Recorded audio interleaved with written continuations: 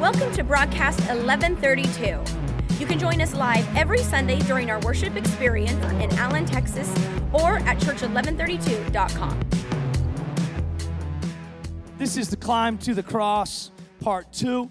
And we're going to go back to Luke chapter 23 and continue our conversation of encounters that Jesus had on the way to the cross. Luke chapter 23, verse 32 through 43.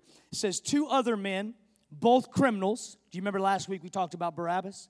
Now 2 other men, and they were both criminals as well, were also led out with him to be executed. When they came to the place called the Skull, they crucified him there along with the criminals, one on his right and the other on his left. Jesus said, "Father, forgive them, for they do not know what they are doing." And they divided up his clothes by casting lots. The people stood watching, and the rulers even sneered at him. They said, "He saved others. Let him save himself if he is God's Messiah, the chosen one." The soldiers also came up and mocked him. They offered him wine vinegar and said, "If you are the king of the Jews, save yourself." There was a written notice about him, which read, "This is the King of the Jews." One of the criminals who hung there hurled insults at him. "Aren't you the Messiah? Save yourself and us." But the other criminal rebuked him. "Don't you fear God," he said, "since you are under the same sentence? We are punished justly, for we are getting what our deeds deserve. But this man has done nothing wrong." Then he said, "Jesus, remember me when you come into your kingdom." Jesus answered him, "Truly, I tell you, today you will be with me in paradise." Now, I want you to keep your finger there because we're going to talk about this, but I want you to look at one other passage in Numbers in the Old Testament, chapter 21. You got to have both of these for it to all make sense. Numbers chapter 21, verse 8 and 9, it says, "The Lord said to Moses, make a snake and put it up on a pole. Anyone who is bitten can look at it and live." So Moses made a bronze snake and he put it up on a pole. Then when anyone was bitten by a snake and looked at the bronze snake, they lived. Now, I want to parallel these 2 passages, and we're going to have some fun, and we're going to move quickly, so you got to be ready, okay? So you just got to be ready to go, because we have to move fast. But I want to give this to you. This story, Holy Week, Palm Sunday, all of this begins, and Jesus is on his way to the cross. We pick up the story here. Now, Barabbas has been released, and if you weren't here last week, you can watch it online. But Barabbas was released, and Jesus was condemned. Jesus took the place of Barabbas. And Jesus took on his own shoulders Barabbas' cross and Barabbas' consequences. So he began to move forward towards the cross. As he's doing that, there are 2 thieves that are sentenced to death with him. So they're carrying their crosses as well, and they are being crucified with him. So Jesus, the Holy One, the Messiah, the Savior of the world, is being crucified amongst 2 thieves. He's got a sinner on one side and a sinner on the other side. He's in the middle, hanging there, innocent, done nothing wrong, while he is surrounded by people that deserve to die right where they were. And so as Jesus is going up here, I want to talk about this conversation because Jesus is on his way. He's been beaten severely. If you know anything about the crucifixion and how it happened, it is a gruesome progression of torture leading up to the crucifixion. And they say sometimes the pain was greater in the preparation than even in the nails going into the limbs itself. By that time, they had been already so beaten and so wounded and so hurt that pain was almost less than what they had already gone through. So Jesus is severely beaten. He is severely dehydrated, wounded. He has lost all kinds of blood, and he's crucified with these 2 criminals, one on each side. In verse 33, it says, when they came to the place called the Skull, they crucified him there along with the criminals. Now, I think this is interesting because these criminals, if you study this, these criminals were friends of Barabbas. Now, we talked about Barabbas last week. These were his friends. So you can imagine when they were crucified and they looked to the middle and they didn't see Barabbas, but they saw Jesus, how confused they might be because they knew that Barabbas should be where Jesus was. Some theologians believe that Barabbas was actually the leader or the ringleader of a ring of thieves that committed crime, and that these men looked to Barabbas as their leader. So as they were hung there on the cross, they would look to the center cross and see Jesus hanging in the place, which is so symbolic, hanging in the place that Barabbas should hang. So Jesus is crucified there amongst the criminals. There are ancient writings that are not the Bible, but the ancient writings, book of Nicodemus. Nicodemus, who came to Jesus by night, he wrote a book. And he was there at the crucifixion. He was one of the people that buried Jesus after he died. Joseph of Arimathea and Nicodemus, they went to the leaders and asked if they could bury Jesus, have his body. So later in the 4th century, Nicodemus wrote a book. And when he wrote this book, he actually gave these thieves names. We know them as the 2 thieves, but he actually gave them names. It was Dismas and Gestas. Dismas and Gestas. So he actually names them because Nicodemus would have been right there. He was too afraid to come to Jesus during his life, but Nicodemus showed up after he died, which there's another message there for some another time. But a lot of people wait until it's too late to decide that they want to serve him. They want to serve him, but they wait too late, and they're too ashamed to do it while he lives, so they wait till he dies. I'm just going to tell you, the move of God can pass you by. And if you wait too long, you'll miss it. The opportunity of a lifetime has to be seized in the lifetime of the opportunity. And I'm telling you, some of you maybe have waited to just totally commit or to totally jump in your relationship with Jesus. And I'm just going to tell you, there is no better time to do it than right now. It's go time. It's game day. It's time to make your move. And so here's Jesus hanging there between these thieves. And in verse 34, Jesus said, "Father, forgive them, for they do not know what they are doing." And they divided up his clothes by casting lots. Now, I want to draw attention to this because this is interesting. I told you got to stay with me. I got to move fast. I want to tell you a bunch of stories and all that, but I got to fly today, okay? So this is interesting because he says, this is Jesus. He's being crucified unjustly, and he says these words that are so famous to us. He says, "Father, forgive them, for they know not what they do." Now, these words are written in the other Gospels, but what is interesting in the other Gospels is the other Gospels, Matthew and Mark, both mention that the thieves were rebuking, reviling, and insulting Jesus. Both thieves. It says in Matthew that both thieves insulted him. It says in Mark, both thieves insulted him. So they reviled him, both of them.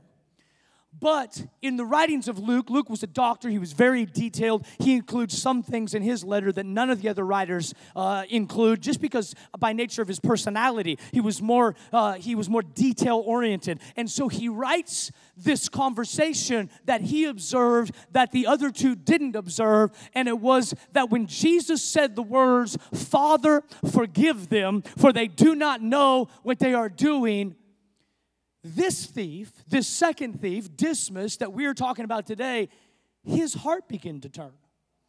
Because if you read on with the story, he begins to observe the conversation between the thief and Jesus. And none of the other Gospels talk about this. But theologians believe that when Jesus uttered the words, "Father, forgive them, for they know not what they do," it struck something in Dismas, because when he looked to the cross where Barabbas should be, Jesus was there, and he knew that he had done nothing wrong. So Jesus there, innocent, Jesus there, hung unjustly, says, "Father, forgive them, for they do not know what they were doing."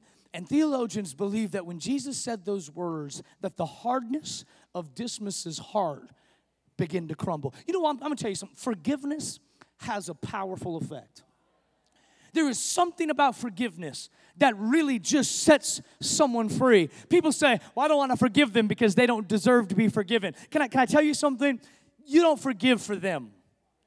You forgive for you. There's an old saying that forgiveness is, unforgiveness is like drinking poison and expecting someone else to die. Unforgiveness is like drinking poison and I'm going to get them. I'm not going to forgive them, but you die. That's what unforgiveness does. Forgiveness has a way of healing the soul. Forgiveness has a way of breaking down barriers. Forgiveness has a way of cracking hard hearts. Forgiveness has a way of changing people that would not otherwise be changed. And I know it gets real quiet when we start talking about forgiveness, but if there's anybody that's in your life that you have not forgiven, the power of forgiveness will set you free, but it will also set them free. I know they might not deserve it. I know they might not have earned it. But why should they keep you in captivity? By you not offering them forgiveness. But forgiveness is not entirely what we're talking about today, because in this story, forgiveness was just the beginning. It was just the first step that began to unlock this man's heart, because we see that the insults continue to come to Jesus. And Gestas, the other thief, he's insulting Jesus. He is reviling him. And we see this we see this in this passage. And in verse 41, the second thief, he says, "We are punished justly." He rebukes the other thief for reviling. Now, he was the insulter. But when Jesus forgave, something switched in him. It was as if a light came on. And he said, wait a second. This man is dying unjustly, but yet he is offering forgiveness. Something switched in his mind. So now he begins to rebuke his buddy that was insulting Jesus. And in verse 41, he says this, "We are punished justly, for we are getting what our deeds deserve. But this man has done nothing wrong." The thief has a realization that he is dying justly. He gets it, that I did something and now I deserve death. But at the same exact time, the realization hits him that Jesus did nothing wrong, but yet he's still dying.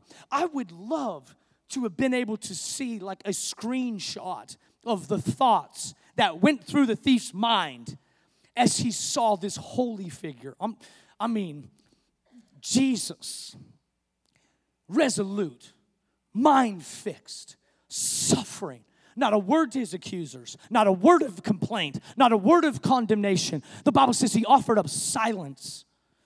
And as he hung there, he began to utter words that would shake the foundations of the earth. And he would say these, "Father, forgive them, for they do not know what they do." And it was more for the thieves. It was more than just the people surrounding. It was really a voice and words that would echo into eternity. Because those words were for me and for you. Those words for the people that will come after us. Those words are for our legacy. Those words echo through eternity for years and generations and generations. And so this man is having this conversation. And as they're talking, we see this in verse 43. In verse 42, he says, "Jesus, remember me when you come into your kingdom." This is what he said. He doesn't say, "Hey, Jesus, can you get me off the cross?"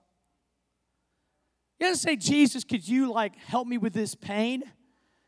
He doesn't say, "Jesus, can you give me a pardon? Jesus, can you give me a place in heaven? Could you give me a throne right next to yours?" That's what the disciple, you remember the disciple? It's like, we're trying to decide who can sit on your right and on your left. The disciples were a crazy bunch. They're a lot more like us than we realize. And so they're like all about the position. You know, they're trying to get, Jesus, I've been serving you for a long time. I should be on your right, and he should be on your left. But this man, in his suffering, he doesn't look for place. He doesn't look for position. He doesn't look for pardon. He asks that Jesus won't forget him. He says, "Just don't forget me." And I read this text over and over and over again this week.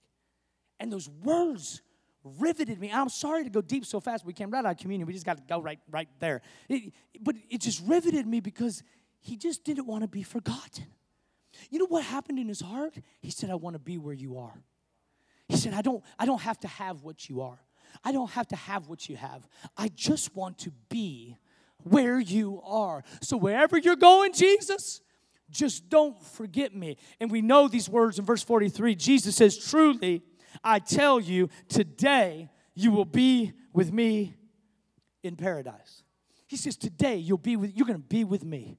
You're going to be today, right now. You are going to be with me in paradise. Theologians believe that Jesus was at a point of suffering when this conversation took place, that he was in so much pain that to actually move in any direction would cause excruciating pain throughout his body and accelerate the death process that was impending. And so the distance of the crosses from each other would mean that Jesus, to speak to him, would have to turn towards him. So I want you to picture this. Jesus didn't come here for the thief. He came here to die for all mankind. I mean, Jesus is like, he is on his way. He is the superstar of this scene, and he is on the cross. This is his moment. This is his time. Everything's happening, and then this thief is just like talking to him. It's like, it's not about you. I know what we would say. It's like, hey, shut up. It's not about you, all right? It's like, don't be so selfish, religious Pharisee. We'd be a little bit more like, Jesus, you're the star of the show. Do your thing. I just have to suffer where I am. But this guy said, no. I've got a need, and I'm not going to let this moment pass me by. Jesus, I want to be where you are. And this is how compassionate and how loving Jesus is. He overcomes pain, and he stops his own show to have a one-on-one interaction with a man that didn't deserve it. He has a one-on-one conversation as he's hanging naked, exposed from a cross. He sees fit to turn his body and cause himself more pain just so he can reassure this guy, yeah, I got you. Today you're going to be with me in paradise. How good is God? How good is our Savior that he would go through that?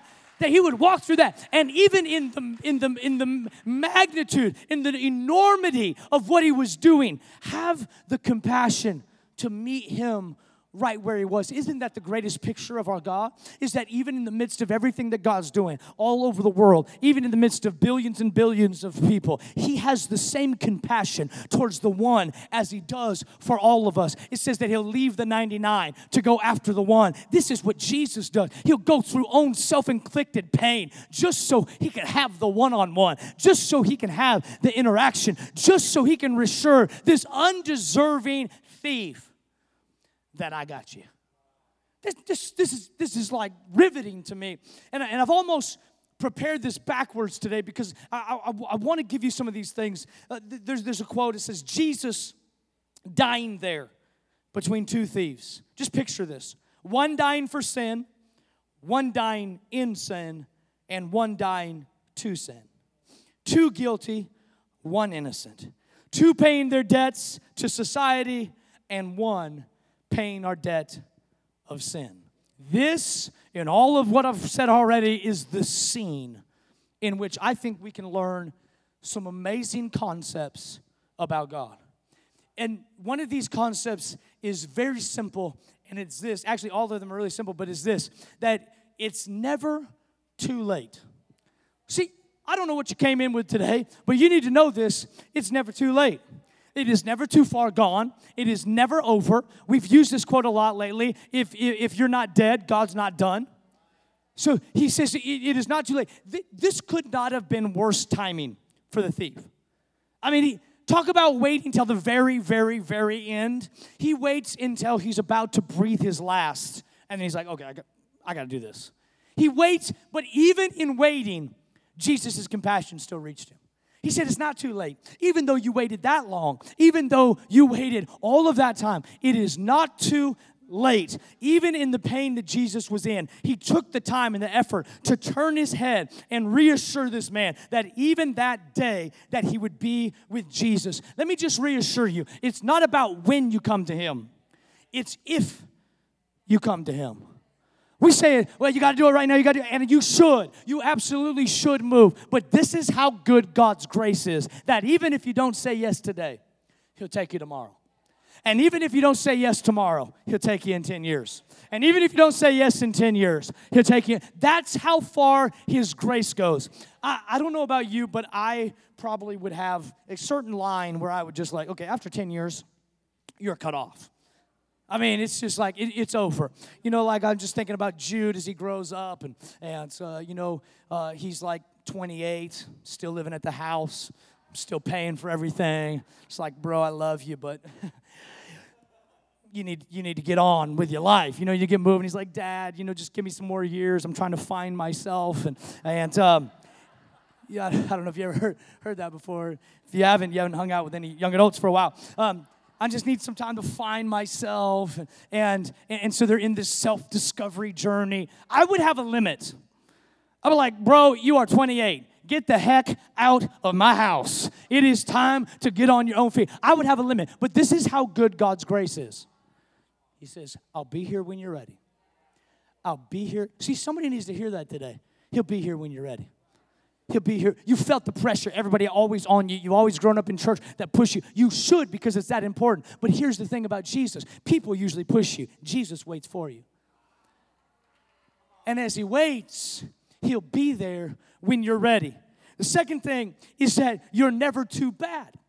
See, this is how simple the grace of God is. We have this complex story, but then it's divided down into some key concepts that we can learn that are so simple. And it says that this is so illustrated that you are never too bad. This guy is the worst of the worst. He's condemned to death. He should be dead. He should die. But Jesus accepted this man in that moment. And this is what is wild to me, is that Jesus accepted the man before he changed. Some of you people that have been walking with God for a really long time and you got it all figured out, and you're just theologically strong, let me just propose something to you. He didn't change before he got accepted. He got accepted before he changed. I know our flesh wants to stand up on that. Say, no, that's not right. He should have changed first. He should have repented. No. He got accepted first. And we don't even know if he changed. But Jesus said, if you have faith in me, if all he needed was to turn from what he was, it didn't matter what, going forward, he was going to find a new life and he was going to walk in a new way, but he had to turn from what he had and faith in Jesus Christ. The Bible says if we believe in our heart and we confess with our mouth, some of us, well, you got to have the right language. People have argued this for years about the sinner's prayer and what you should say. Well, the thief just said, don't forget me. So for some of you that email me about the sinner's prayer, just FYI, the thief on the cross, his sinner's prayer was, Jesus, please don't forget me. Because it illustrated a posture.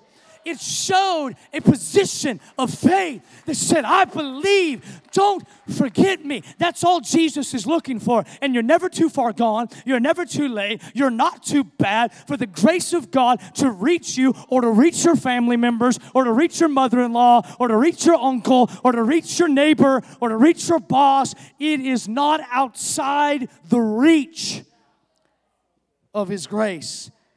And the last one is, it's never too difficult.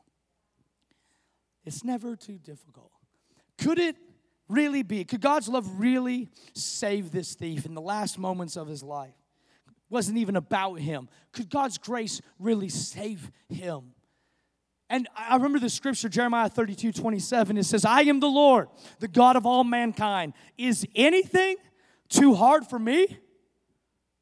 God just declares it about himself. You got to be bad to the bone to declare something about yourself. You know, it's one thing to say like they're great, but to say I'm great, it's like, whoa, you got something going on. And this is what God says. He says, is anything too hard for me? Is anything? I'll just give you a hint about God. When He asks a question, it's not because He doesn't know the answer. He wasn't like really inquiring, guys, is this one too hard? It's like our opinion matters on it, if He can do it or not. No, He said, is anything too hard for God? Isaiah 59:1 says, surely the arm of the Lord is not too short to save, nor His ear too dull to hear. We're talking about the thief, and it was the thief's last prayer. Perhaps it was even his first prayer.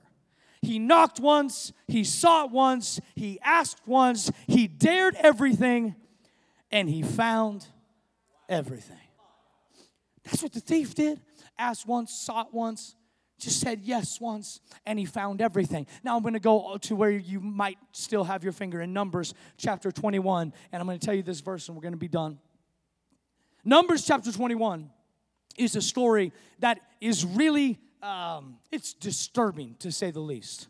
Because now you got to keep the backdrop of what we just painted, and you just need to step into Numbers 21, which is in the Old Testament. And if you read Numbers 21 by itself without understanding the entirety of the Bible, you'd be very confused by this passage. If you did not know the partnership between the Old Testament and the New Testament, and the Old Covenant and the New Covenant, if you did not understand how those two work together, how they fulfill each other, then you would look at Numbers 21 and you'd be really discouraged about who God is, because it says in Numbers chapter 21 that snakes, and I hate snakes, it's like kind of gives me chills just to even talk about them, that snakes were crawling around and biting, venomous snakes were biting the people, and they were dying.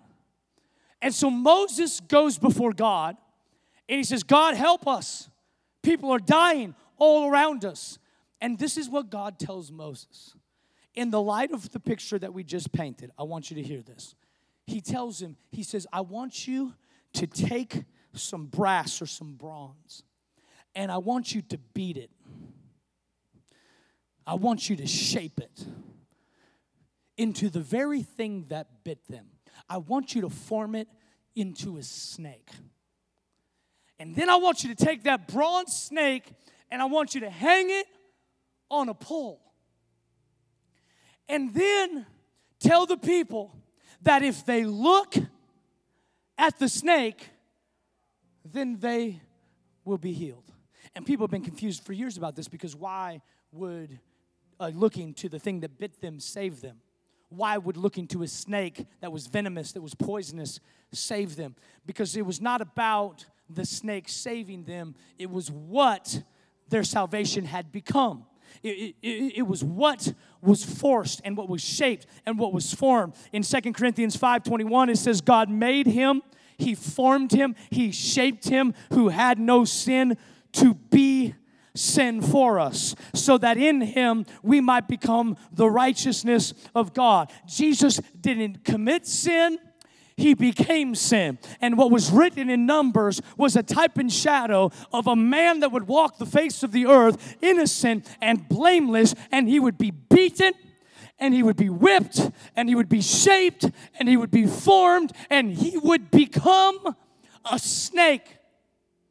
The Bible says, cursed is any man that hangs on a tree. So he became for you, and he became for me, my curse and my snake and my sin. And when he hung on that tree, he became the standard of salvation. And when the thief looked, he was healed. All he did was look. Jesus, don't forget me. It was a look. In Numbers 21, it was a shadow. In Numbers 21, it was a type. In Numbers 21, it was a foreshadowing of what Jesus would come to do. And Jesus didn't die as just this wonderful, beautiful Savior up there. He died and became a curse. He became sin so that you and I could go free. He became Barabbas. He became the thief. He became Dustin. He became Bill. He became Charlie. He became us so that we could live. It was us that died on that tree. It was us that died on that cross. It was us that died there. And when he gave his life, forgiveness was bought for you and for me. And this just messes me up. And I'm sorry, I should have entertained you more. I should have made you laugh more. But I just got to get, this is so powerful. He says, Father, forgive them, for they know not what they do. But then before he dies, he says this, my God, why have you forsaken me? I got to show you something. If you read all throughout the Gospels, you will never, ever hear Jesus call God, God. He is only Father.